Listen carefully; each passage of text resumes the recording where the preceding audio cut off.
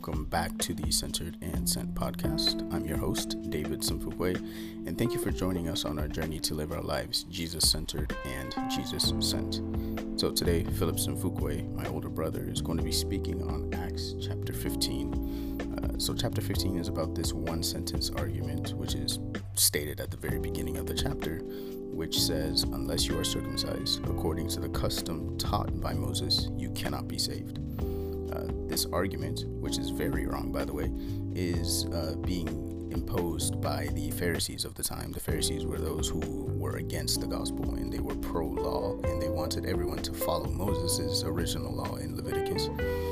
If you wanted to read all 200 plus laws, go ahead and go back and read those. But essentially, they were saying the portion of being circumcised, which was a custom that the Jews did, you would need to be that in order to be saved. Essentially, this is, like I said, it's incorrect, because what they were trying to do was mix Moses' law with the gospel, which the gospel is Jesus Christ died on the cross, took all of our sins with him, past, present, and future. So any sin that you have committed, any sin you are going to commit, and any sin you are currently committing is forgiven by Jesus Christ. Took those sins, took them to hell, essentially, and he was risen 3 days later. And so therefore we should put our full faith and trust in him. And when we acknowledge that Jesus Christ is our Lord and Savior, that is exactly what we are acknowledging, the gospel. So this resulted in a letter being written to the Gentiles, which were the people who were being taught. The Gentiles were the people being taught. The Pharisees were the people who were trying to mislead. The letter was sent by a Christian council, which said, hey, we're going to send Paul and Barnabas over to you guys so that they can teach you exactly what the gospel is and tell you that the Pharisees are wrong. Let's go ahead and jump right into it. So Liamba's going to start the discussion here. Again, at the beginnings, we usually like to talk about our weeks and talk about any wins or losses that has happened to us, or anything that God is doing in our lives. So I hope you guys enjoy, and God bless. But at the same time, I do believe that, when we have questions because we tend to be like watching other people, and then I find myself doing the same thing. Yeah. Like, it's not like God can give me more. Or you ask yourself, like, you listen, or like, I'll give you this, like for Alana Baza, right? I love her prophetic words. So every time I'm going through something, I was like, does she have anything that can encourage me? And I'm like, why am I going to her instead of going to God? You know what I mean? Like, I do go to God, but it's like, I know what God is telling me, so I'm like, I want more from another eye, exactly. From another ear. But it's not fair that we do that, because it's like, making, just like Moses, it's like being like the Israelites. Whenever the Israelites were like, oh yeah, you Moses, go over there and get all the answers and just come tell us what it is.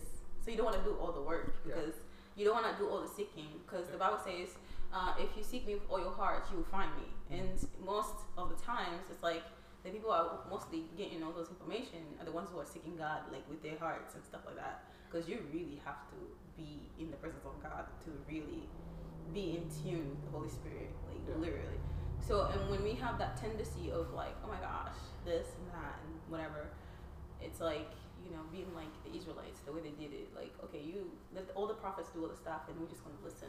And that's not what God wants. God wants everybody to come in his presence and understand that I can tell you the same thing I'm telling the prophets and stuff, and understand also, like, in this time, because the Bible talks about, like, one of the biggest things that helped me understand this, like, whole Trump thing was just understanding that prophets, everything else will pass away, but the word of God will stand. Mm-hmm. That is one of the powerful revelations that I got. Like, if he said it, he will make it happen. Mm-hmm. And then I was like, he's not a man that he should lie, nor a son of man that he should change his mind. Because when he speaks his word, like, even through studying all the prophets that I was studying from, Zechariah, Haggai, like, I just went in ham. Like, I was just trying to hear how God was speaking to them. Mm-hmm. And like, how are you speaking to them? And I noticed even Habakkuk, one of the revelations, I think I told you, Philip, I was like, Habakkuk, he actually didn't even get his answer. Mm-hmm. Like, he didn't get his answer. I mean, he got the answer, but he didn't get the answer that he wanted. He just said, "I'll just sit over there and wait." I was like, huh? No. And sometimes it's like that because the timing of God is different. And if we look at Hebrews chapter 11, we see the people of faith, they themselves never even got to see whatever it is. So what happens to the people that are like watching all this stuff, and they're like, even the people that prophesied, like what's his name? Kim Clements. When he prophesied, he was not there. He spoke for the future, but he was not there to see it. So there are moments where people won't see it. Even you might miss them in the physical, and some people are just going to be like, this is crazy, and it's just going to cause a riot. Because when we believe in God, it's believing in the evidence of faith. Faith will sound crazy to everyone, and that's what faith is. So my application for everything, this situation with Trump is not even it's on the level of like understanding corporately, but also understanding individually. Like, we can believe in one thing, but what about everything that God says about ourselves personally? That's another application that I wanted to point out. So we see it over there because sometimes it's called a crowd influence. We believe because others believe, or it's a culture of belief because I'm a Christian, I'm going to believe this is right because the Bible says this is right, and I'm going to believe this is like this. But evidently, are you actually believing? Because God is one who searches all hearts, and those are the things I wanted to point out. Like, we have to believe knowing that God can do it, and that stands from ourselves. It doesn't stand from a perspective of what we see, because we're seeing the evidence. Okay, majority of what you would call this, the prophets are speaking the same way, so it must be true. But are you actually believing? Because remember, in this season, God is going to reward everybody who actually believes that it is true, even from your standpoint of your own life. That's the way it's going to be. It's like stemming from your heart all the way to something that is very, very supernatural. To believe in God is to believe in Him in spirit and in truth. So that's your spirit. Can your spirit testify? This is what I was telling you all the time. Can your spirit testify that the Spirit of God can testify with your spirit? Like, can they understand each other? Is there they come in agreement? And those are the things that we as human beings have to understand. So this is not just a corporate thing. It's also a personal thing. Because it's something that I think last year. I think God last year was. I think I told you about it. Last year God was shaking my heart. For the first time, I had a different revelation about faith, and it's not. And then I remember the Holy Spirit telling me, at the right time, the Lord will make it happen. When He kept on saying that, it was like every evidence that I was looking at, it just kept on saying that. I think I was just freaked out the whole time. I was like, oh my gosh! I even told Philip, I was like, Philip, look at this. I was like, it was like God was in my face for every word. Like, He was just in my face. And for that moment, and I was like, oh my goodness, I'm not trusting God for anything. And in that moment, I was like, I am going to trust You because You are God. And what does that faith mean? That's when I started taking the word of God and let it let it come alive. I don't like the word manifest because it sounds kind of like one of those things. Let it come alive in my life because the word of God is flesh, so it is alive. So I was like, it's going to come alive. So therefore, His word is going to wrap me around, He's going to wrap me around Him, and everything is just going to come alive, because the word of God is God. So I was like, So in that moment, it was just such a free understanding of a relation to the point where I was just like, oh, heck no. Like, this is faith. This is what faith is called. It's a stubborn faith. You have to stand your ground, even when you don't see anything. Faith is not seeing something. It's not the evidence of seeing something, because a lot of people get it wrong. You want to see the evidence. No, it's not the evidence, but it is the hope of that thing happening, right? You're hoping, you're trusting God that He said it, and you're going to trust it, that His word will come into creation. He's going to create it because everything that He used His word. So that's the way I understood. Like, it's very scary sometimes, but it's so cool. So that's basically what happened. Faith is coming alive. And I'm not hoping in anything else because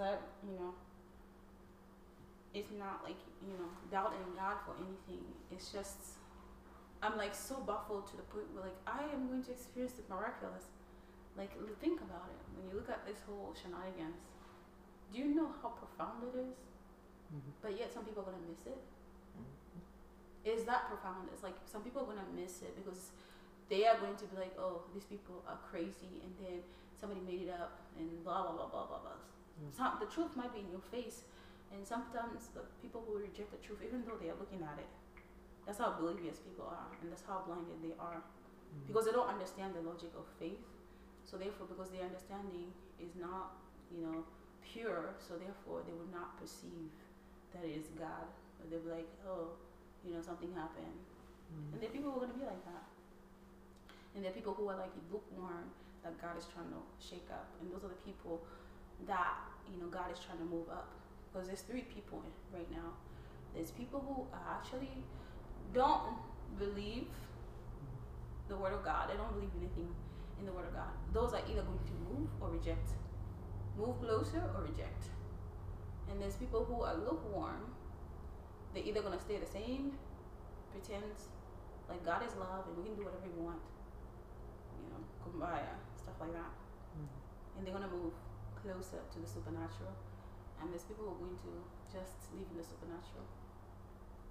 Because after that, this is the key to signs, wonders, and miracles. Did you guys think about that? What do you mean? What do I mean? Signs, wonders, miracles. No, you said the key. This is the key. This is the key to signs, wonders, and miracles. Signs, wonders, and miracles. Do you understand?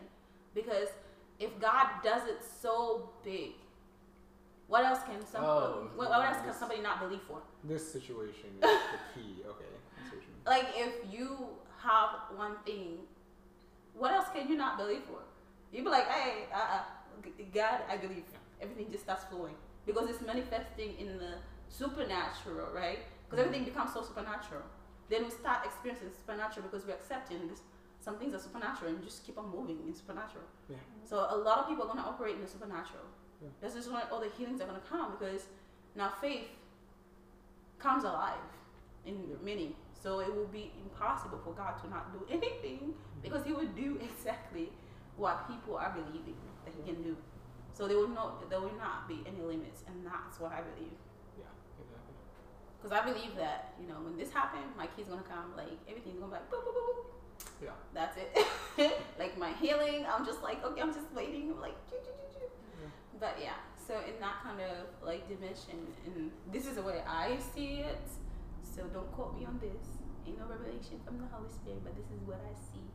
Some of it is revelation from the Holy Spirit. Some of it is my personal understanding. So just want to put out there. Oh, that makes a lot of sense. So yeah. Anybody else? Anybody else? No, even what you just said. The movie we were watching yesterday, Blind Bartimaeus.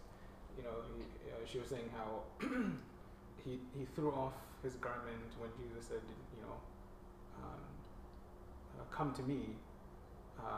Or he was summoned, and then he threw off his garment, walked up to Jesus, and said, Jesus asked him, what do you want me to do for you? Right? And then he said, I want to see. And then he said, your faith has healed you. So that initial act, as she was saying, of throwing off the garment was his faith being activated, and at that point there was really nothing stopping him from receiving his healing. At that, he just had to ask for it. So, but yeah, that's what, as you're saying, like, God's going to see that faith, and He's going to be the rewarder of those who diligently seek Him. And without faith, it's impossible to please Him. So, yeah, and it goes on to the Revelation chapter 3, the one that I just did from a perverted word, which is basically you have held on to the word. Yeah. So I'll keep you from the hour that's coming and stuff like that. Yeah. So it's very powerful. Like you have struggled, but you've held on to the word. You now stand firm. Like stand firm. That you've done all you can. Now it's time to stand. Just stand in faith. You've done all you can. Just stand. Yeah. Now it's time to just stand. There's nothing you can do about it. Like just stand. Exactly. It was so funny. Like thinking about it, I was like, literally, the things that was happening in my brain. I was like, oh, this is like suicide. That's what I thought about. I was like, this is like suicide. I was like, whoever puts this? And I said, God, you are the ones who put all this stuff. And, you know, last year I was a little disobedient because God told me a lot of words. And I just kind of didn't share them because I was like, you know, I was afraid of being bullied. And I did know that God was giving me a second chance. But I was like, out of any chances I would have picked this one. Because he kept on telling me, like, you know, who knows if you were chosen for a time like this, you know, if you sit down and be quiet, help will arise from somewhere else and stuff. And I was just like, I don't want to miss out on what God is doing. Yeah. Like, because, you know, God can cut you off if you're not obeying Him. Move on to the next person. Give it to the next person. I was like, no, we're already in it. Let's just go for it. We already started it. I just want to just go through it. And that's basically what was going on. So, anybody else? That's it. A good week. Yeah, definitely. Oh, It's been a good week. I can say that. I've been tired, but it's been a good week. I'm always tired on the weekends. That's all. yeah. Yeah. Oh yeah. So this week, I'm preaching on Acts 15. It's an interesting one. It's going to be an interesting one, but first we're going to pray and then jump into it. All right, let us pray. Father, we thank you for today, Lord. We thank you, Father, for waking us up this morning and getting us on our day. Thank you, Jesus, that you allowed us to come into this moment to just fellowship with each other and also to fellowship around your word. We pray, Jesus, that your word is truth and that your word is alive in us. And that ultimately, Lord, whatever you've shared with each of us in our personal time with this word, may it come to life. May you bring it to remembrance, Lord Jesus, and may you allow it to encourage each and every one of us. And we pray, Jesus, that you may also seal up the words in our hearts, Lord, so that we may walk them throughout the week and also the rest of our lives. We just pray, Holy Spirit, that you, or whatever spirits are here that are going to try and hamper our conversation or hamper the flow of your spirit, Lord, may you arrest them. But we thank you, Jesus, that you're with us and you're for us. In Jesus' name we pray. Amen.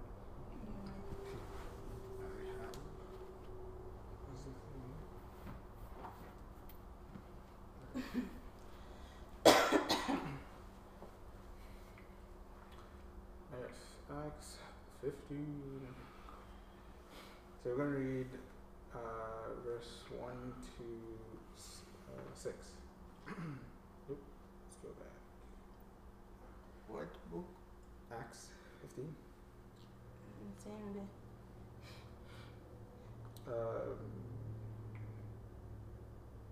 Acts 15? Yeah, 15. Alright. Certain people came down from Judea. To Judea. From Judea to Antioch, and were teaching the believers, unless you are circumcised according to the custom taught by Moses, you cannot be saved. This brought Paul and Barnabas into sharp disputes and debate with them. So Paul and Barnabas were appointed along with some other believers to go up to Jerusalem to see the apostles and elders about this question. The church sent them on their way, and as they traveled along Phoenicia and Samaria, they told how the Gentiles had been converted. This news made all the believers very glad. When they came to Jerusalem, they were welcomed by the church and the apostles and elders, to whom they reported everything God had done through them. Then some of the believers who belonged to the party of the Pharisees stood up and said, "The Gentiles must be circumcised and required to keep the law of Moses." The apostles and elders met to consider this question. So, here we see the part that I really want to focus on is that question, because it's repeated twice. Unless the Gentiles, follow the law of Moses and be circumcised, they cannot be saved. They need to do these things to be saved. And I'll ask this question, and then later on, you guys, I meant to do this the reverse. You guys can tell me what other parts, what you guys saw from this section. But the question I had is, do you find yourself feeling like you need to earn your salvation or right standing with God? I think right standing for me is like, I feel like I'm so harsh on myself. I constantly have to remind myself.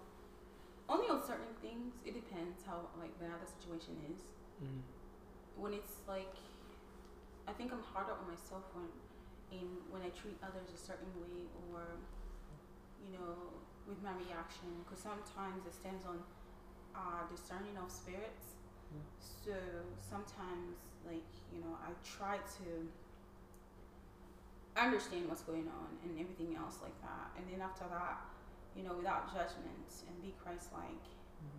But sometimes it's like, how do you do such things? And then if I don't do it right, then I'm like, oh, I didn't act Christ-like. Then I beat myself for that. Then I was like, sticks and stones may break my bones. What is the word? Sticks and stones may break my bones. The words can't. That's a bit. Sticks and stones may break my bones, but words can't. Yeah, so they can. Words can break your bones. Yeah, it's not a good saying. It's not a good saying. So basically, it's like you can't reverse what you say. It's really a prideful thing. Huh? It's really prideful. Yeah, it is. Yeah. Yeah, agreed. Yeah. You can't reverse what you say. So on that part, it's like, oh my goodness, the words are already sent out. And then you can't take it back. And I think that's the part that I'm hard on myself, because I'm like, oh my gosh. Then I go back, then I overthink, then I overanalyze, then I have to tell God about everything, and I come back to myself, and I'm like, oh, is that person forgiving me? And then God tells me, you already said your piece, now let it go, and that's enough. You keep moving. But it still kind of like hinges on me, because I'm like, I think that strive for perfection is too. So that kind of is my bad on that part. No, I agree. The way I look at it is like, salvation given to us, but we still gotta earn it because we have to give it out.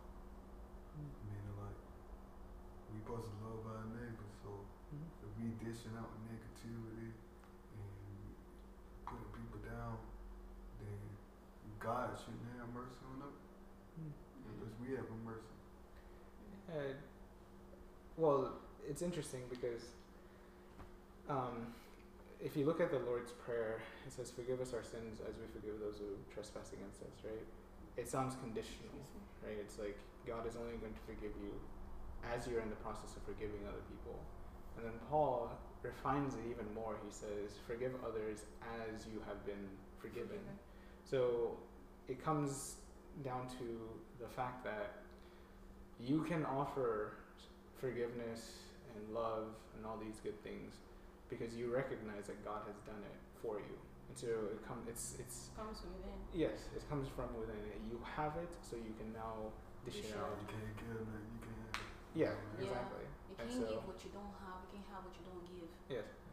And so that's ultimately that should be a freeing sentiment for you, because when you are not acting Christ-like, you can pause in your mind and say, this is not how Christ would want me to act. This is not how Christ acts. So I need to change. I need to allow Christ's love that's already in me to flow out of me again.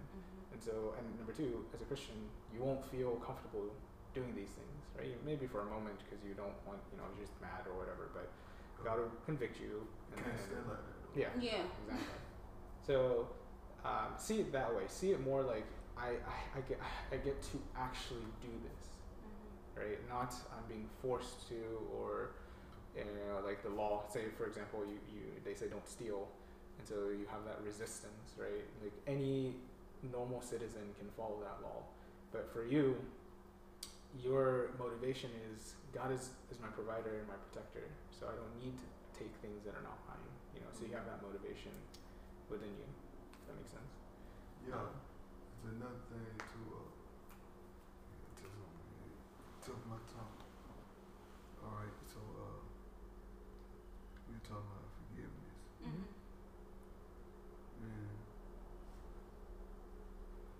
I have to go back. my earning of salvation, quote unquote, is like I'm like a fixer. So like if I make a mistake and someone points it out to me, my first thought is I gotta fix this. I gotta make sure that the whatever is wrong or broken, let's make it right.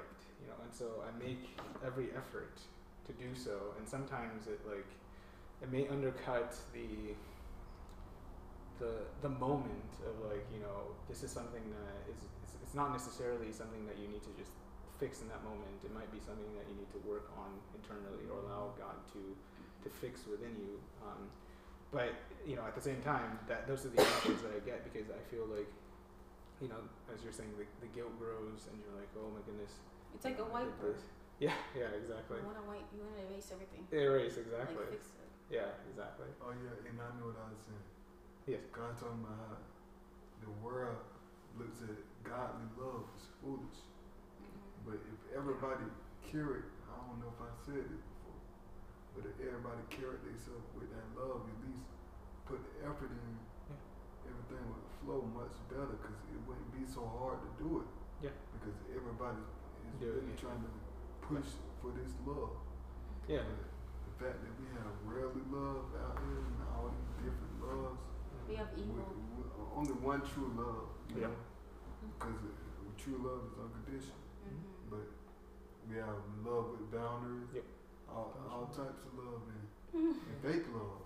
A whole lot of fake love. Yeah. So, you know, it's kind of hard to give out that unconditional love. Yeah. But Yeah, again, I definitely agree with you because, you know, because I guess we expect a lot from people Yeah. and each other. So when they do disappoint you, and they will disappoint you, it gets hard to love that person, right? But as Jesus said, you know, because love ties in with forgiveness, we're to forgive our brothers and sisters, you know, 70 times 7, which is basically every single time, and to forgive them from our hearts, is, you know, what that verse says, so that you treat them as if nothing happened between the two of you. And again, I agree with you. That's definitely hard, but especially if both parties are trying, it'd be good. But yeah, it's kind of hard when only one. okay, they just taking advantage that I try to carry myself in a godly way. Yeah. So now, you're not supposed to hold grudges. Yeah. Well, you never even apologize. You know what I'm saying? I don't have to talk to you. Yeah. You know, like I could love you from a distance. Yeah. God ain't say I had to talk to somebody, did he?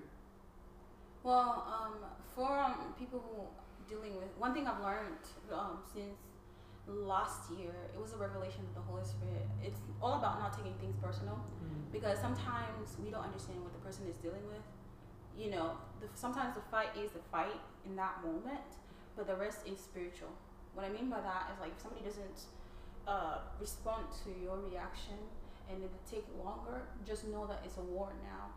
It has become, like, if you, for example, if you guys are Christians, and then this is an example that I learned from Coriana, and it was a moment of me realizing that the enemy actually used that to manipulate me, and thinking this is what she was. I mean, I knew I discerned correctly, don't get me wrong, I discerned everything correctly, but what happened was, because I held on to everything that, you know, as a person we go, like, we have issues, like everybody has issues that they haven't dealt with, and sometimes God will bring them up because it's like, okay, I need to show you what's in your heart, because we don't see that. So somebody has to trigger those things so that you can clean them out. Like, it's time to clean house. So one of the biggest things is, like, you know, I've always wanted to make people understand, like, why can't you forgive easily? Why is it so hard for you to forgive? Why is it so easy for me to forgive, right? But you can't do the same thing. Like, you can't reciprocate the same love. The issue is not the reciprocation of love. The issue is understanding. Like, if you are Christ-like, you are going to forgive without conditions. Just because the other person doesn't want to forgive you, or the other person doesn't want to reciprocate the same response, it has nothing to do with you. And then the issue becomes when we allow that issue to become attached to us, and then it becomes spiritual warfare. Then we start fighting with spirits. We're not fighting with that moment of the action, but we're actually fighting with the spirit that has being created by itself, right? So now you take it personal. The person's not talking to you, you take it personal. The person's not doing it, you take it personal. You just take everything personal. You know, one of the biggest things, I took it so personal to the point it was like started hurting my heart. And I realized, and I was like, Holy Spirit, I need to understand what's going on. It took a long revelation. It didn't hurt me that much, but when I thought about it, like whenever somebody comes back and they try to talk to you and stuff like that, you're like, why are you talking to me after you treat me this way? So that's what you respond now. So when you think about it, but one of the biggest revelations that the Holy Spirit showed me is that it was not actually, there was nothing wrong. The person forgot everything that happened, but we pat everything because we're fixers, right? We want everything because we're peacemakers. Peacemakers are like that. When you're a peacemaker, you always want to make sure everything is okay. The environment is okay. You just want to just have that freedom because we can't deal with anything friction. I can't deal with friction. But what the Holy Spirit told me in that kind of fight was this fight is not personal. Everything that I discerned, like her ignoring me, was right. And she confessed. She said, I was ignoring you because I was going through my own personal stuff, right? So I'm an avoider. When people are avoiders, they tend to shut down. So that's the part I didn't know. She's an avoider. So she shut down. Not because of what I did, but because everything that was crumbling. Everything started coming in different directions, right? But I took it personal. I discerned right. Don't get me wrong. I discerned right that she was avoiding me, right? But she shut down because she was going through a lot of things. So those are the things that you have to understand. In that moment, the Holy Spirit was telling me it wasn't personal. It was spirits working against me. See, now what happens is like my heart is down. I'm downcast. I'm like this. If I knew better, I would have just been like, okay, none of my business. But after we talked about it, it freed me. So even if she ignores me now, I don't care because it doesn't affect me. Because I now know what person I'm dealing with, and I now know these are spirits. They try to attack me. See, the fight was long gone before. But the manipulation of the spirits, they were playing around. Does that make sense? They still hung on because I let them hang out.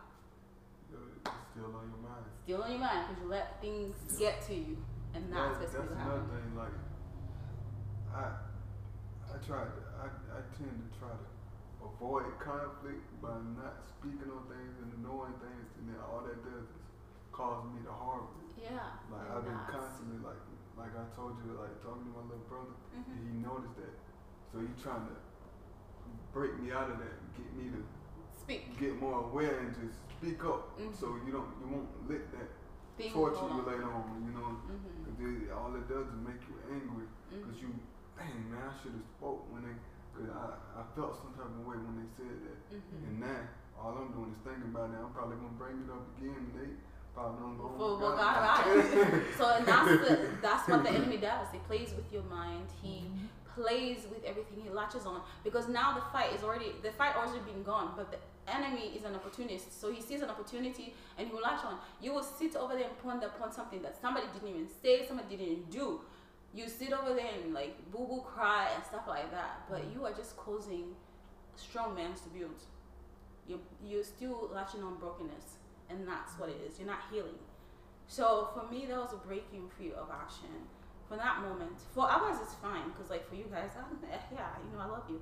But for somebody else, it was kind of like it was a different kind of level of thing. In that moment, God was just like, don't take things personal. Like, I'm telling you this, yes, you discerned right. So since you discern it, let it go. But it was hard. Because you want something. It was so hard. Like, let it go. And then at the end, when I found out, because I needed closure. I'm the type of person that needs closure. I was like, I need closure. And when I got my closure, I was like, really? That's what I said. It's like, really? So those are things that we have to understand. When the Bible tells us that it's not a physical fight, it is spiritual. When you find yourself, this is where you discern. When you find yourself like pondering upon something, when you find yourself feeling some type of way, when you find yourself hurting, when you find yourself like you don't want to let go of that thing, whatever it is that's causing you to be like that, or you question things, just know that the enemy is trying to be an opportunist, and he will manipulate you, and he will speak to your mind, and you're going to continue being in the same cycle. So you have to. For me, it was a test. Whenever I broke off, God was like, you passed the test. I was like, that was not fun. So those are the things that you have to understand. I need to send you guys this series that I'm watching from Transformation Church. It's 13 weeks, 13 videos or something like that. And it's literally about forgiveness. views. He spent that much time to talk about it. Oh no. Well, no. It's more than just that. It's also like, it's more than that. I still need to send it to you, but essentially the main core of it is not even the main core, but one of the videos was talking about the 3 different types of offenses. Mm-hmm. There's frustration, which is the little things that happen throughout the day. Someone you're driving on the road, someone cuts you off, or they flip you off, or do whatever. Those things are tiny. They're minuscule. And then there's the failures, where somebody who you know has failed you in your life at some point, and they disappointed you in some way, shape, or form. And then there's the flagrant foul, and that one is the hardest one, where someone you've trusted has completely just violated and exploited you in some way, shape, or form. And he was talking about the failure, which is what I'm hearing is happening, is somebody you trusted has failed you, has disappointed you in some way, shape, or form, and he even gives like basically how to get around. I would say the other opposite way. Oh, so it was a flagrant foul. What? Like I'm the one who failed somebody. Oh, you failed somebody. Yeah. Okay. Well. So in that kind of situation, like in my perspective, yeah, I'm easily forgiving, but I have a trouble of understanding why people don't reciprocate. Yeah. That's my right there. That is the part that I don't understand. Gotcha. Like I don't know what it is. I don't know if I live in a standard that I don't understand. Yeah. It is something that I just don't understand because I expect everybody else. I'm like, if you're a Christian, like one of the biggest things that Nicole pointed out, which was very profound, and I didn't understand why she did the same thing. It was like one time she calls me, and we had a nice conversation, and then this conversation, she was telling me stuff, and then at that moment, so I asked her, I'm like, where did you learn that? And she's like, I learned it from you. And I was like, huh. So, and I was like, when I asked her that question, and then she gave me the Bible, and I was like, now, since I've told you everything, can you pray for me? And I was like, you actually understand what it means to use the Word of God? Because a lot of people are missing understanding. Like, for me, I say that if you are a believer, take the Word of God, because you have to understand that the Word of God is alive. And then in this world, we're like Jesus. We need to act what the Word of God is. And that's why I love Jewish people, because Jewish people, whenever they look at the Word of God, they try to practice those things, like, literally, even though it's religious, but they try to do that. So the Bible says man shall not live by bread alone, but by the Word of God. And those are the things I try to take the principle of the Word of God. So I stand on, if you are a Christian, as much as I am a Christian, why can't you do the same thing? Why aren't you using the same principle that the Bible says, right? So the Bible says if you sin, if you do something against one another, confess to one another so you can be lifted up and pray for one another. I think that is in James. It talks about that. So that's the same principle that Nicole put out, right? She did the same principle, and I was really shocked. I'm like, wow, you're using the verse. Like I told her, I was like, you're using the verse. So those are kind of the standards that I was thinking about. Like, if people read the Word of God, they can take the Word of God and actually put it on. That's what it is, a full armor of God, and put it on. And I think that's the thing that I get grieved on, and is that it's like understanding, like, we have these things over here. Why aren't people taking and understanding that, this is the Word of God and it's alive? Like, use the Word of God. You know what I'm saying? Like, use it. And that, to me, that was very profound in that way. I think that's my problem. Because I believe, like, if you're reading the Bible, and say, for instance, I sin against you, and the Bible says, confess to one another so you can lift each other up, right? And so you can pray for each other. So in those moments and actions, those are the way that I always believe. Like, people are missing those. They're missing that. The Bible has become something that's just, and I think that is where I get grieved on. Because I'm like, you have to take the Word of God and put it, because the Word of God is alive. Why can't we use the Word of God as a principle? Even though I understand that, God tells us that, we, when we do something, we don't work for it, but we have to live by the Word of God. That's what He tells us. It is a daily thing. Meditate on the Word of God day and night. It is a daily thing. So if people are reading the Bible, you can actually take the verses and actually apply them. Confess to one before you give your tithe. Don't do this and don't do that. I try to do that. So that's the reason why I think I'm always grieved, because people are not applying the principles of the Word of God, and that, I think that's what grieves me a lot. Yeah. So that hurts me. That's why I encourage everybody, if you are reading the Word of God, take the Word of God and wear the Word of God. Let it come manifested in your life. Don't be just reading the Bible and you're not applying everything what are you reading for? Yeah. That's my cry. Like, why are you reading the Word of God if you're not using that? If you can't forgive people easily, why aren't you doing that?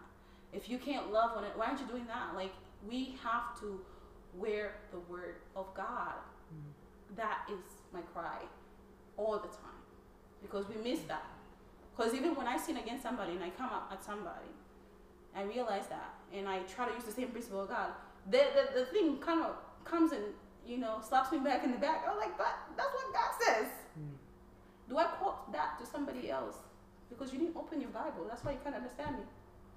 Yeah, I typically like to remember that Jesus died for my sins that are worse than whatever this person's offense was toward me, and God, you know, He forgave me for those things. So typically that's how I rehearse in my mind to help with the forgiving process, because it does feel good for you to hold something over someone, but that's not what God desires for us. Because then you start looking at yourself like, what if God did that to me? What if He held whatever I've done against me? And yeah, that's how I process it. It's like, okay, God is forgiving me of so much worse than what I'm being asked to forgive this person of.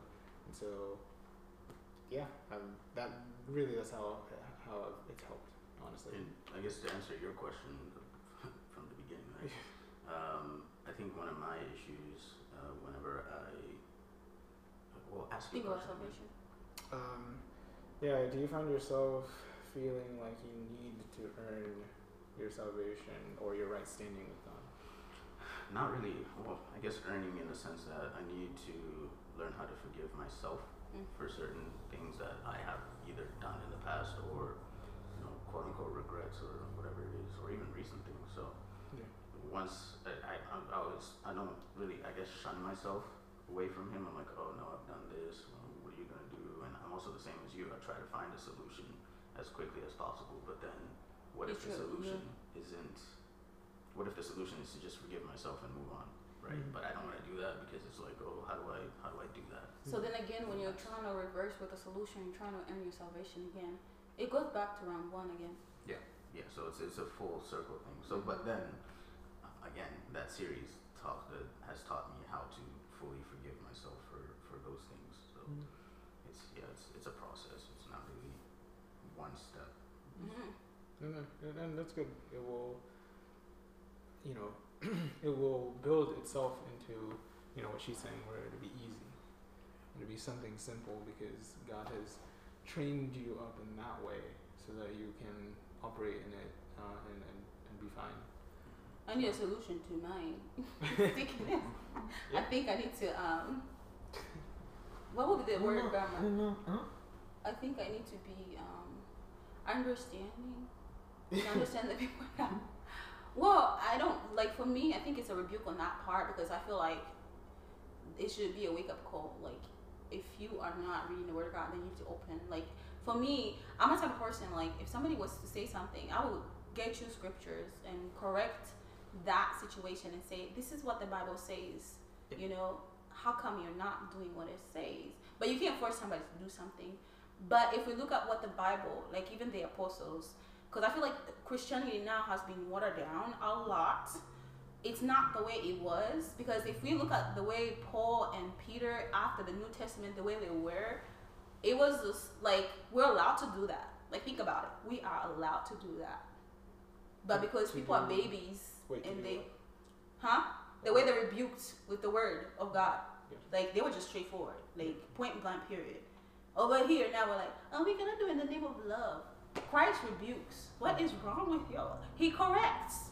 People take an offense when you try to correct them. People take an offense when you try to rebuke them. Like, no, this is what the Word of God says. You have to be rebuked. You have to be corrected. You have to be taught. You know, all those things. Those are principles of the Word of God. But people take it so an offense.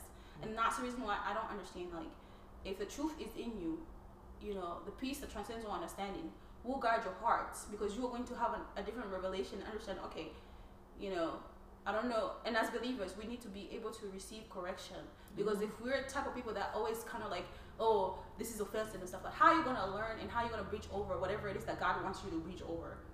Like, and that's basically what, you know, in this season, that's what God has been teaching me, to the point where I was like, I don't get this.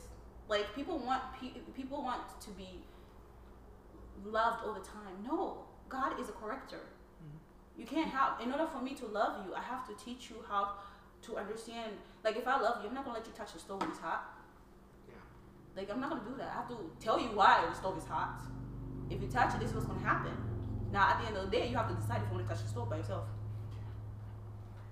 Because the word of God says God corrects Disciplines. corrects who he loves. He loves you. He can't leave you. He rebukes us when we do wrong. Yeah. You see, sometimes we get punishment. No. Discipline. Discipline. Discipline. Mm-hmm. Yeah. Look at what David did when he was king. He made the census of all his military people, okay? And that displeased the Lord. Yes. He wanted David to choose His punishment. what kind of punishment he would accept from God. He said, no, don't punish all. Do what you can do.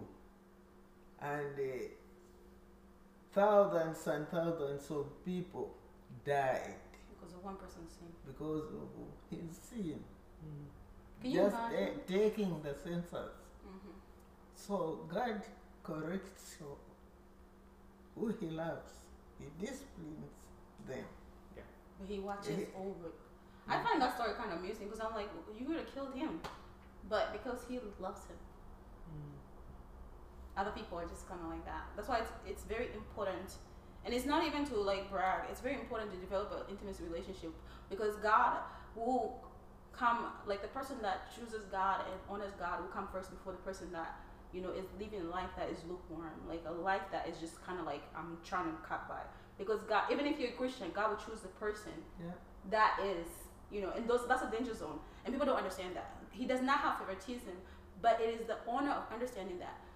Because I please God, because you please God, you honor Him, He will favor you. That's just the way. It's just the principle of the word. If you read the Word of God, you will see those things, and that is my cry for everyone. You cannot, and people go like, and that's the reason why a lot of people get jealous of people because you see the favor of the Lord on somebody, and you go like, I want to be like that. Have you been in their fire? Have you been in the closet? Have you been in the places that they've been? So you can say that, like, we have to be careful. Even the things that we just do all those stuff, like read the Word of God to understand how God operates, so you can please Him too. That's the way it is. You read, you search, get to know Him. You be in the same circles as those who give favors. You get to hear whatever He announces, whatever He does. I don't think that God chooses anything or like He goes like, "Oh, I favor you." The Bible says, "Draw closer to me, and I'll draw closer to you." No, but I think they just closer to God. Yeah, that's what I'm saying. Draw closer to you, and I'll draw closer to you. The more you draw closer, the more you want. You keep on hearing things. It's like you get to hear more things from God, more instructions, more direction, because you're just in His presence more. Yeah.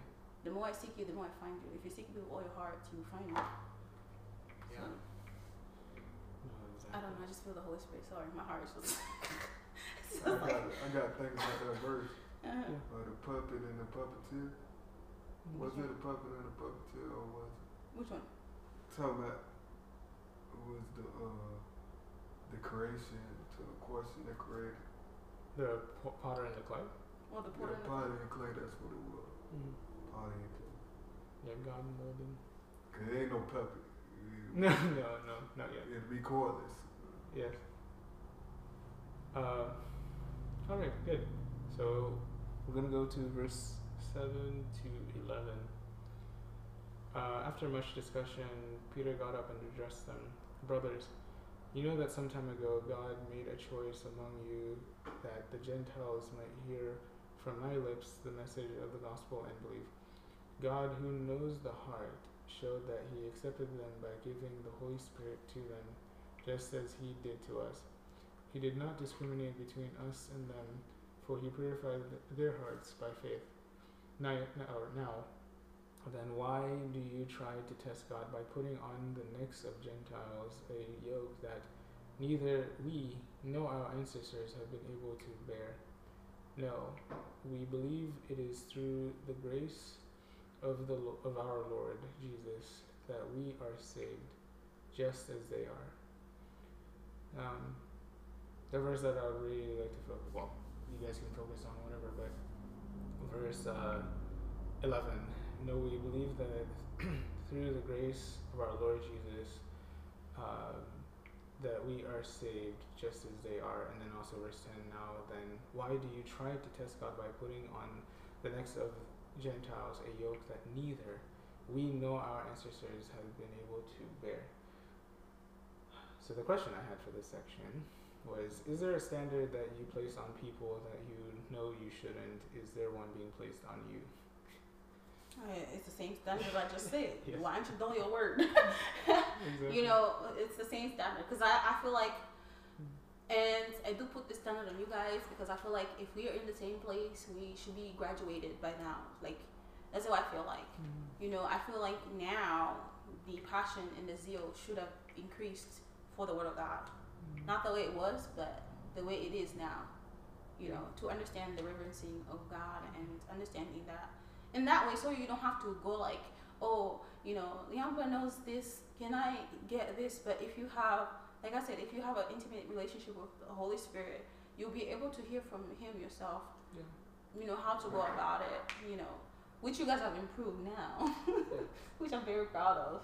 Because I notice now God is not doing any more corporate things as much as he used to. Now it's like everybody can hear from God by themselves, you know, and I'm really happy about that. Yeah, I understand. That. So, That was the first one in a while, actually. yeah. So like, you know, it's really nice to, you know. Yeah, you know, the word one, that's really good. I think the standard that I know that I need help on, that I need to come to terms with emotionally is the prayer one, right? Because you know, nightly praying, that's good, but you know, when you, for example, when you say like, okay, we need to go into prayer for like hours and hours and hours, and like, you know, There's a resistance. Yeah, a resistance. Honestly, I'm daunted. I think everybody is a resistance. I resist too. Yeah, and I'm like, well, God, you know, if this is what you want, right? Because ultimately, I think, you know, God gives you the strength to do, like, you know, for fasting, He gives you the strength to endure. So, you know, that's the fasting side is the one that, you know, a few weeks ago I was talking to you. I'm like, oh, I always resist about fasting, but I see that, yes, you know, He's not going to starve you. You know what I mean? That's not the point of it. But at the same time, it's like, you know, with prayer, it's like, I hope He begins to help that, because that is not an emotion that I want to have forever. I don't want to sit there, and you know, especially when when we're married, and you know, we've been trained in this home to think, okay, if something, you know, we have spiritual warfare, we pray, we fight, we fast, we read the Word. Those are the things that we are supposed to do, instead of trying to do it on our own, trying to fight it in our own strength and stuff like that. Because, and realizing that and just doing it and not thinking twice about it, you know, not allowing the resistance to overcome. But the other thing that I can put on that one is like, the way I see it is like, the way we pray, I don't do it because, you know, because I would, like, for me, I enjoy prayer time by myself with the Lord. Like, literally, I do. And I'm not gonna lie. The reason why I do it with you guys is because I want you guys to understand that you have to be always in the war mode. Because when you have your own household, you have to be ready. So if you develop a habit, you can't stop that habit. So when you have your own house, prayerfully, that you guys are able to take the strategies that you've learned in this house and being able to, every time because you have to be prepared. I was listening to a sermon last time, and it says the prayers that you are now praying, there are sent off in the future. And that's basically what happens. Yeah. They're sent off in the future. So when we pray now, or whenever we pray, we're covering something that we don't understand, especially, you know, when we pray in the spirit. But I'm praying that you guys right now, when you continue doing this, it becomes a habit of knowing that every time you're always constantly covering your household. Yeah. Like, you have to pray every day. The Bible says pray day and night. Pray without ceasing. Yeah. Read the word of God every day. Like, Yeah. you know, even if it's one chapter, I'm always like, let me sneak in one chapter. Like, I try to not forget. And sometimes I sit over there and like just listen to books. Yeah. Like, I just indulge because I'm like, I need to be in the word. I need to surround myself with the word of God. I need to do that. Like, it's something. And sometimes it's not fun. Like, it's not, because I'm like, 4 hours? Like last time, I think I put stickers on every wall. I was like, I can't watch the time because I'm like, are we done? The whole time. So, yeah. Did you want to say something? My invitation. Oh, that's funny. So yeah, that's my hope that you guys always are in war mode. Yeah. Like, never slack off. Yeah. I think dreams also help reveal that. The war, right? consistently, Yeah. Mm-hmm. You know, because then it's how do I say it? You know, God's revealing this to you, and you have something to pray for immediately, right then and there. Right? So, yeah, maybe. Anything else from this section? It was 7 to 11. Peter addressing the people, not to put a burden on the Gentiles that they themselves don't even put on themselves anymore. So would you consider this a burden? The one that I put on you guys? I think it's the grievance. Grieve, yeah. Because I think, yeah, it's something that's why I asked, a burden that shouldn't be there. There are burdens that should be there, or standards that should be there, and then some that are not. For example, what you were saying with the forgiveness one, that should be there, but how do you tackle that in terms of getting people to align with it, because it is the word of God, you know. And then what was the other one? Oh yeah, and the regular one, like, you know, is there something that you expect people to do that you are not doing yourself? Like, for example, when your person said, but you're not supposed to hold grudges, and then, you know, Yeah, but you don't want to preach it. yeah, what are they doing? You know, so You're not supposed to keep crossing lines and yeah, exactly. you know, like Right. keep doing the same things. Mm-hmm. Like that's what the big issue be. Yeah. Like it's all right, you do it one time, that's it. All right, I forgive you. Yeah. You do it again. All right, what you bullshit. You keep doing it. All right. You just put How down your many loves times too. can you forgive one? How many times? Yeah, how many times? You Sometimes keep on forgiving. Yeah, but God says we have to have boundaries. Don't mistake my forgiveness with toxicity. You have to have boundaries. Yes. Okay. Mm-hmm. But talk But to that's that that's a human person. thing. Talk to that person. No, this is what Grandma, you forgot the verse where you talk to the person privately, then you take him to the group. Then you take him to If the you church. have something, Mm-hmm. something has done something to you, and then you go and talk to him or her, Yeah. and then if she doesn't hear you, you call somebody to be the witness. Yeah. You talk to them. If they don't agree with you, go to church. That only works if you're a Take to Christian. Yeah. That's what the Yeah. Bible says. And then if that someone refuses to hear, Yeah.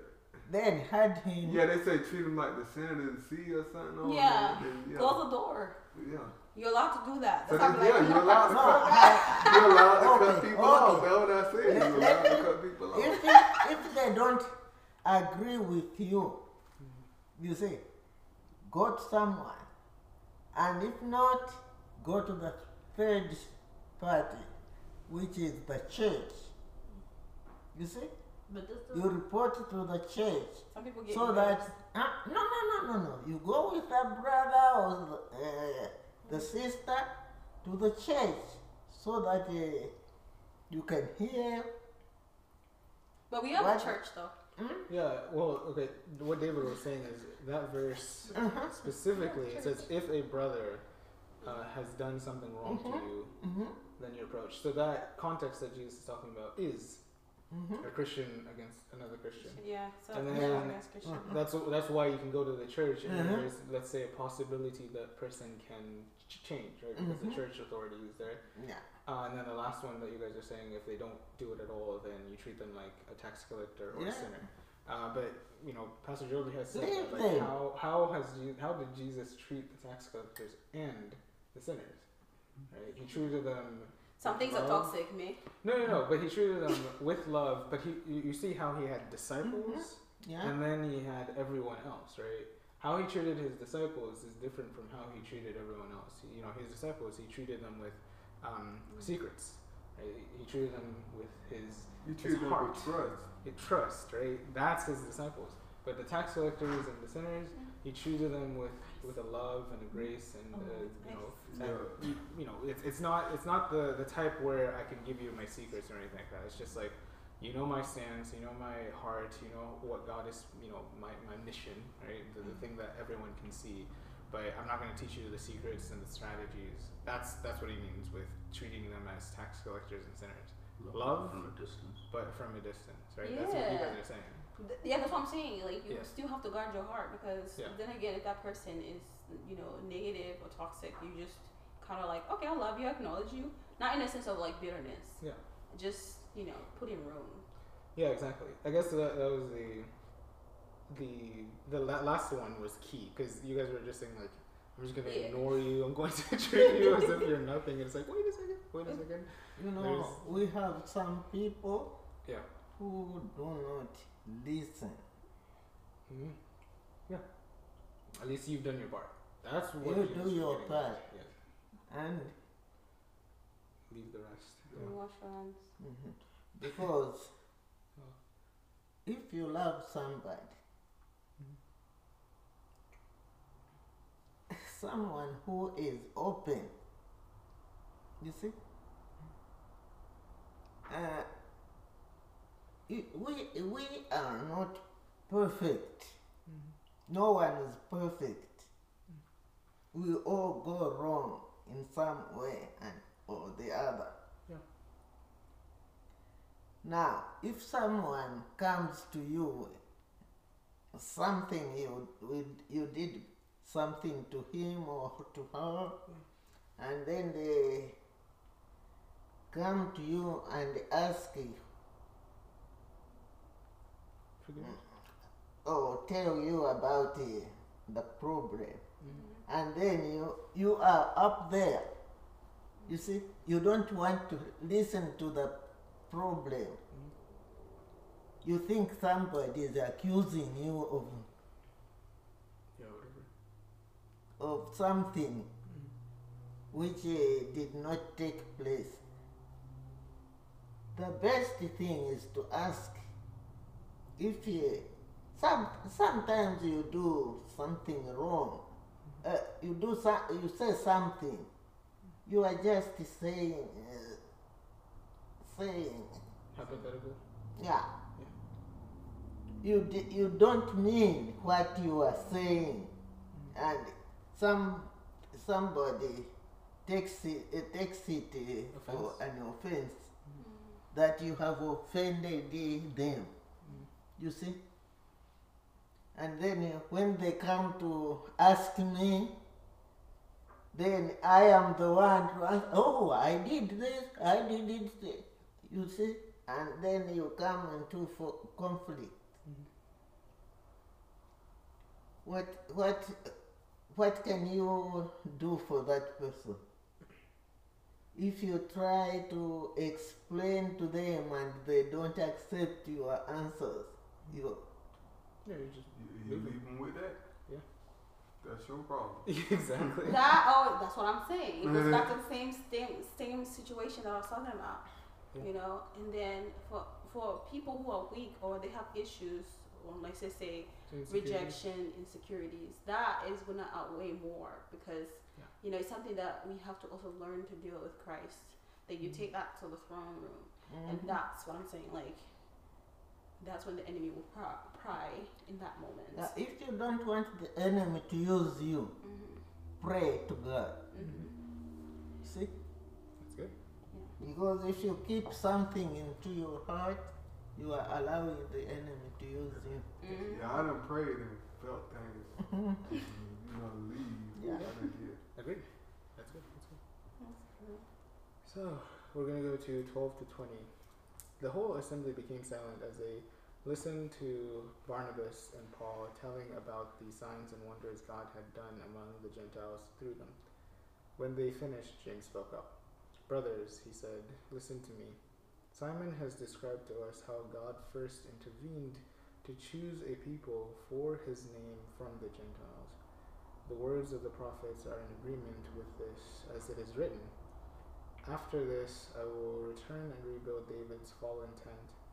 Its ruins I will rebuild and I will restore it, that the rest of mankind may seek the Lord, even all the Gentiles who bear my name, says the Lord, who does these things, things known from long ago. It is my judgment, therefore, that we should not make it difficult for the Gentiles who are turning to God. Instead, we should write to them, telling them to abstain from food polluted by idols, from sexual immorality, from the meat of strangled animals, and from blood.'" So that portion, the question that I had was, why do you think they gave them these specific restrictions, which are in verse 20, for the law of Moses, verse 20. Instead, we should write to them telling them to abstain from food polluted by idols, from sexual immorality, from the meat of strangled animals, and from blood. Why those four? Well, for me, I can say this. I feel like sexual immorality has different dimensions in it. Uncle David. I got it. It has different dimension in it. It's because it's a sin. Sexual sin is one of the biggest downfall for a lot of people. Huh? Philip is behind the door. Isn't he coming in? I thought so. Yeah, so he's coming in. I don't know why he's saying behind the door. Well, the stuff is behind the door. Yeah. So anyway, sexual. Are you guys paying attention? Like, pay attention. Uncle David's gonna come in. So sexual immorality is something that people suffer from, like lust, anything else. I feel like those are the things that like make people fall a lot. Like sex makes people fall a lot because it's something that Anyway, it is something that everybody always wants it, and then it's something that the enemy uses to tempt a lot. That's what I think. And when it comes to food polluted by idols and witchcraft, all that stuff, I feel like those are the number one things that witchcraft people love. Food, they can gluttony, they can be gluttonies and all that stuff. So it's a lot of things. And then from blood, killing one another, I guess. People self-breed can cause blood to be shed. So that's another thing. That's it for me. Yeah, or that could be. I don't know. God has always fighting. sanctified the food. Cause fighting ain't never been a godly thing, so it can mean fighting too. Anything that draw blood. Sure, yeah. So God doesn't, because for Genesis says, for the account of blood, I would demand an account for blood. So you eat chicken, sometimes rare meat. That's blood. No, I'm going back to like the rare meat. Yeah, that's what I'm saying. Like, like we eat rare meat, so we can't. Man, I'm scared of y'all, man. Either not me. From the meat strangled. From the something that dies. I guess that's what you're trying to go from the beginning. from the older days. Yeah, from the animals. Yeah, we're not supposed to eat that. I know that. And from blood. So I was talking about the blood. Like blood from when you kill somebody, because God says He will demand blood for blood. Oh, Yeah. See, I find that funny because I watched Be Bear careful. Grylls. Yeah. I watched Yeah. Bear. Oh, yes. You can say hi. Come, Jay. Bible study. Oh yeah. We're Senior almost, friend, Epukapi, Oh. I know, I'm What's inviting going on? Yeah. You're still praying? Yes. Oh, I got kicked out. But who?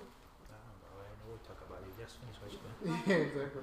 But no, I laugh because of that verse because I think of Bear Grylls Uncle David. and how we've seen his show. Who's bigger? He's Man vs. Wild. The guy who goes over the world and he teaches people. Well, he shows people how he would survive. You in the brought wild up the and crazy thing. he eats exactly. He eats everything. I was like, oh my goodness. So whenever I read that, I was like, oh man, okay, that's really interesting. A verse, right? A restriction. What were some? I wasn't here, but what were some reasons? Just the way you look, you're like, no, that's very interesting. Yeah. So, what were some? Leandro was talking about the sexual immorality part of it. Okay, yeah. I said that was the biggest one because people fall into that, and I said witchcraft because people they're so drawn to all this supernatural stuff. Yeah. And Rachel's talking about strangled meat, any meat found from the street, right? That's what you meant. And then I said from blood because like people, the Bible says thou shalt not murder, and then also in Deuteronomy it emphasizes the fact that he would demand blood for blood. Like, is it Genesis or?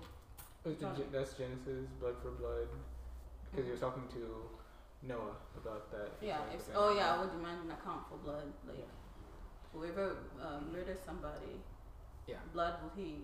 Yeah, wording. Yeah, that. Yeah. And just brought up fighting. Also. And they say something about an avenger of bloodshed. So they speaking on people that's coming back for revenge and everything. Oh, well, no. Talk The Avenger about of Blood is a family member or a friend who wants to kill you because you killed Your someone. family. You killed their family somebody member. Yeah. Mm-hmm. That the Avenger of Blood Yeah, specifically. he could be a friend, he could be anybody. Yeah. Whoever was close to that person, basically. But I just feel like they're crazy that they talk about that. yeah. In the Bible, and that happens so much now. Yeah. Exactly. That was the law 6:18. God put in the beginning. Yes. That when Jesus came, Everything else was. the old law was Well, actually, it's now actually transferred to the government, right? In Roman time, you weren't allowed to kill anyone. You had to go through the courts. Trial and stuff. Yeah. They were the only ones to crucify and kill anyone. Roman citizens could not be crucified. They had to be beheaded. So it just transferred from individual people to the governmental systems, which is what it is now. Which is, it makes sense, honestly. Because, vengeance is mine, I'll repay. We tend to not provide the correct amount of vengeance than God would, if that makes sense, right? Sometimes we take it too far. Sometimes we don't do it enough. So I think that's why God, gave it to the governmental systems. I did want to. Sometimes don't do it now. Exactly. Sometimes they don't even do it at all. Yeah, exactly. Yes. Not far. On your sexual immorality line, 1 Corinthians 6:18-20, flee from sexual immorality. All of the sins a person commits are outside the body, but whoever sins sexually sins against their own body.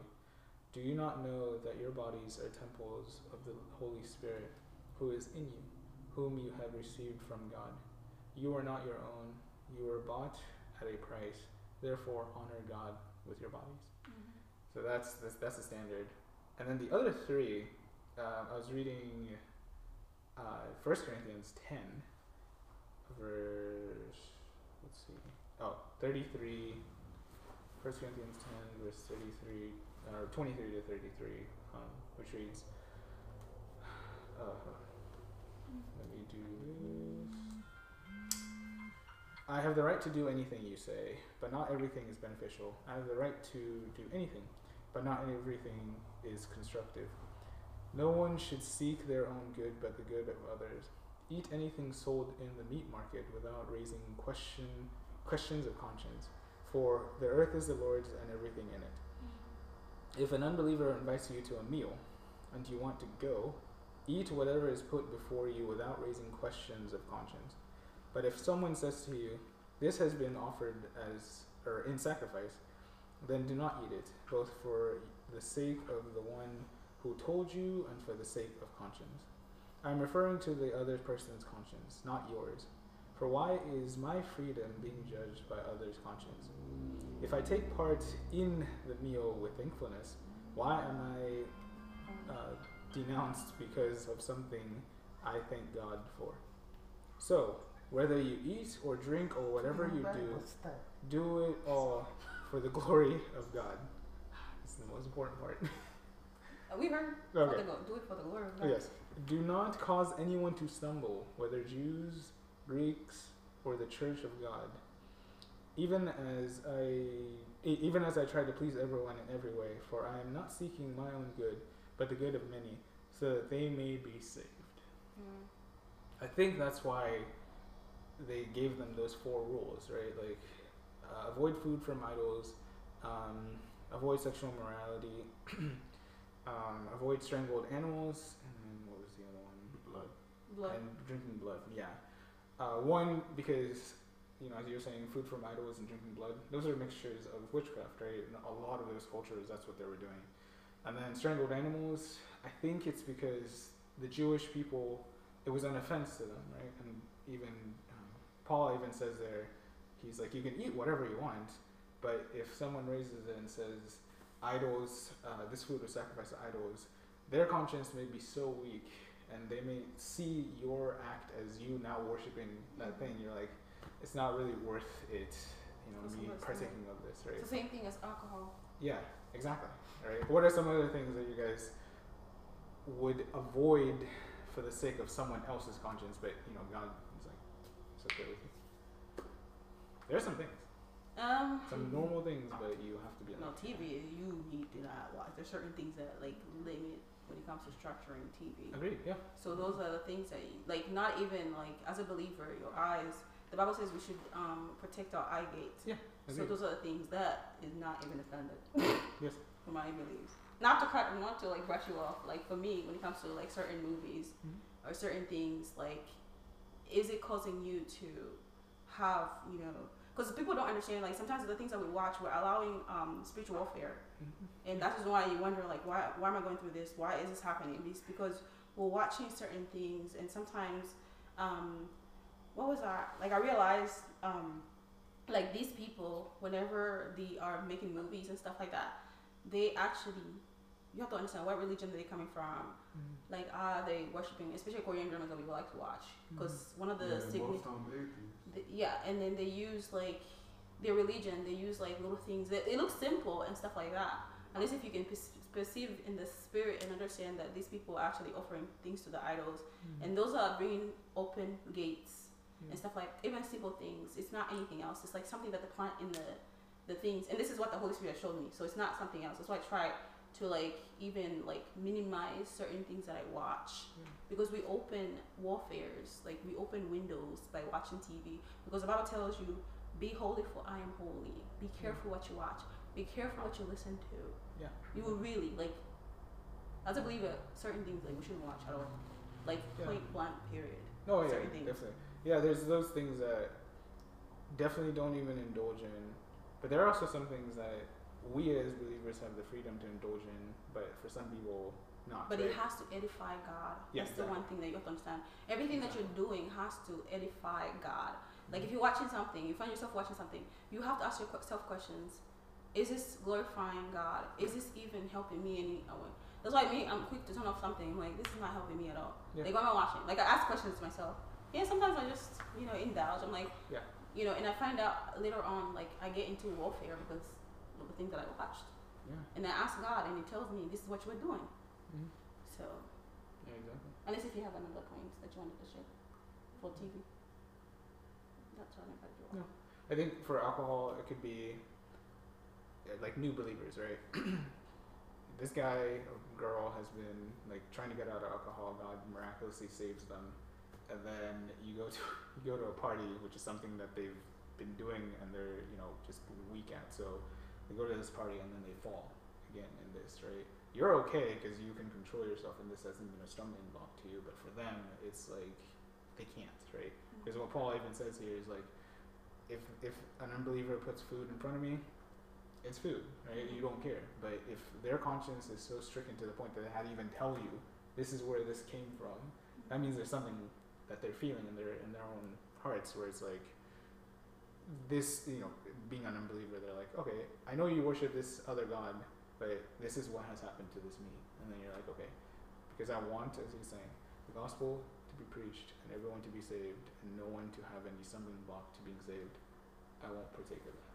So that's why, because whenever I read it, I'm like, that is four very specific things, but it makes sense in that way. Okay, so Acts chapter 15 and then 21 and onward. Okay, so for the law of Moses has been preached in every city from the earliest times and is read in the synagogues on every Sabbath. Then the apostles and elders of the whole church decided to choose some of their own men and send them to Antioch with Paul and Barnabas. They chose Judas, called Barsabbas, and Silas, men who were leaders among the believers. With them they sent the following letter. The apostles and elders, your brothers, to the Gentile believers in Antioch, Syria, and Cilicia, greetings. We have heard that some went out from us without our authorization and disturbed you, troubling your minds by what they said. So we all agreed to choose some men and send them to you with our dear friends Barnabas and Paul, men who have risked their lives for the name of our Lord Jesus Christ. Therefore, we are sending Judas and Silas to confirm by word of mouth what we are writing. I guess before we continue, is there anything anyone saw from there? My main focus, honestly, was that first part of like, unless the believers are circumcised and the law of Moses is adhered to, they cannot be saved. I think that portion right there really was a turning point for the church in terms of, will we continue this same trajectory of the law of Moses and forcing all the Gentiles to convert into this, pseudo, Christianity, Judaism, or are we going to really follow the Holy Spirit, which is what they did, to saying, okay, what does the Holy Spirit want us to really adhere to so we don't cause a stumbling block to anyone else? Are you sure you want to say anything? Are you sure it wasn't a thing? Because that's not what I'm discerning from what I said. What did you want to say? That was my train of thought. You lost your train of thought? No, okay. Alrighty. Verse 28. It seemed good to the Holy Spirit and to us not to burden you with anything beyond the following requirements. You are to abstain from food sacrificed to idols, from blood, the meat of strangled animals, and from sexual immorality. You do well to avoid these things. Farewell. I love how short that letter is. It's just like, hey, here's the point. That's it, right? Considering Paul's letters as well, they're super long, but this one was simple. This is verse 30. So the men were sent off and went down to Antioch, where they gathered the church together and delivered the letter. The people read it and were glad for its encouraging message. Judas and Silas, who themselves were prophets, said much to encourage and strengthen the believers. After spending some time there, they were sent off by the believers with the blessing of peace to return to those who had sent them. But Paul and Barnabas remained in Antioch, where they and many others taught and preached the word of the Lord. Let's see. So I think Galatians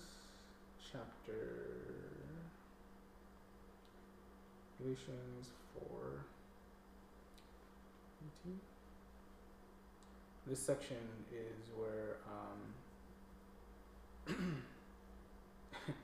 where Paul is talking to the Galatians.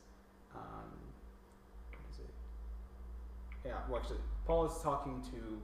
Is referring to the moment where he rebuked Peter for his racism,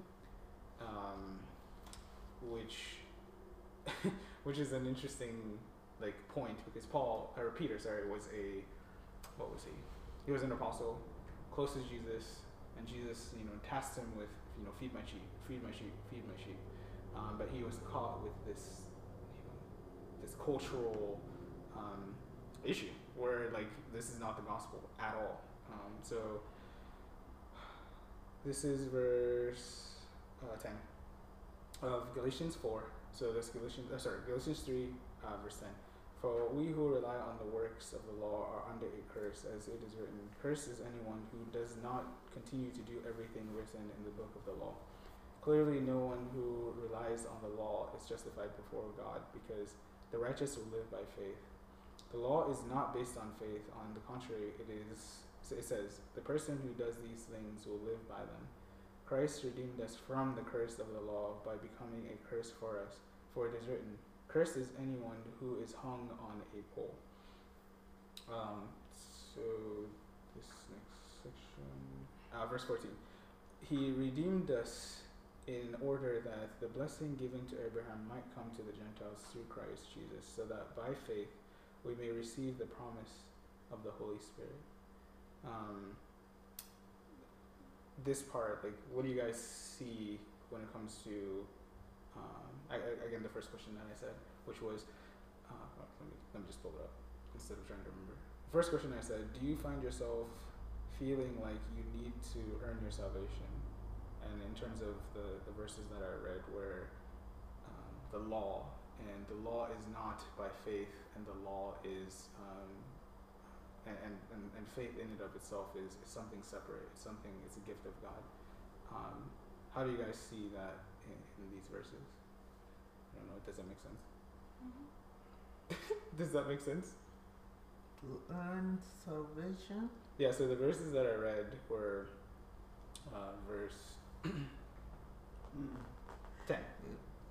I see it basically saying Christ removed the curse from us by taking on. Yes. Knowing like cursed is anyone hung from the pole. Yeah.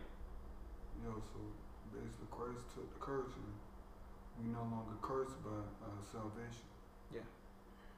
And I like how like he says, anyone who does these things, the person who does these things will live by them, right? Those who stick to the law. And I remember a season in my life where I was very legalistic. I don't know if you guys remember that. Very legalistic, and it was so crippling because if you made a mistake, right, you had that earned salvation mentality, and it was so crippling, as I said, because you find yourself every night on your pillow recounting the day and being like, God, like, I failed you in this way, I failed you in that way, I failed you in this way. And so the gospel here comes in and says, Jesus was that curse. The law no longer applies in that way to you. It is no longer a stumbling block to you. It shows you that you need Christ, and that's all it's there for. And so going back to the church in Acts 15, that's what I think the apostles were pointing at, is realizing that we should not put any more stumbling blocks upon these people. We ourselves can't even keep the law because we're Jews, and the Holy Spirit agreed that these 4 things, sexual immorality, blood, strangled animals, and food sacrificed to idols, that's all that's necessary. Because even reading all the laws that they had to live by was in Leviticus. Yeah, Leviticus, Numbers, all of that. Yeah, 3 But, books of the Bible telling you exactly what you need to do, and you expect to follow all of that. Yeah. Exactly. It did say that there were Pharisaic Jews that were saying these things. So you had infiltrators, right? Those Jews who were law-abiding. So for them it made sense. It made sense. Like let's have Jesus and then a little bit of law, and that's Paul, Silas, and all these church were like, no, let's not do that. All right. there is almost done. This is verse. Just real quick. I Yeah, also think 36. it's detrimental for new believers as well, because if you have those infiltrators coming in and telling new believers that, oh, this is what you need to do in order to be a Christian, then that new believer just becomes desensitizing. It's like, I don't want to do this, and then now you've lost somebody in there. Mm-hmm. So I agree. You know, it's not saying that it's easy, but I think we make it really complicated. You know, some churches, they make it really complicated to the point where people just, they don't want to be there. They don't want to actually. They don't see the beauty of the gospel because they feel like it's a bunch of rules and regulations. But far be it from us to make it look like that to them. So verse 36 and to 41, and that's the end. Sometime later, Paul said to Barnabas, "Let us go back and visit the believers in all the towns where we preached the word of the Lord and see how they are doing." Barnabas wanted to take John, also called Mark, with them, but Paul did not think it wise to take him, because he had deserted them in Pamphylia and had not continued with them in the work. They had such a sharp disagreement that they parted company. Barnabas took Mark and sailed for Cyprus, but Paul took Silas and left. Commended by the believers to the grace of the Lord, he went through Syria and Cilicia, strengthening the churches. This part like kind of confuses me, in the sense that you have these spirit-filled believers that disagreed. You know what I mean? I don't know if that profounds you. But we always Yeah. disagree.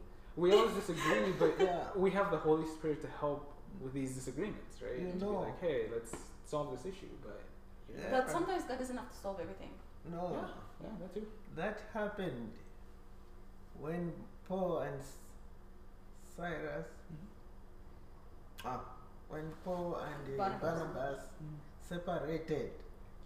It helped to spread the Gospel. word. That was some kind of a plan from God. Agreed. Yeah. Because if these two people were together, they would be at the same place Yeah. and then go to another. But when they separated, these two went somewhere Yeah. preaching the word, and these two went somewhere. It happened so that the word of God could be spread. Yeah. That's good. Yeah. Yeah, All four of them would have been at the same location. Yeah.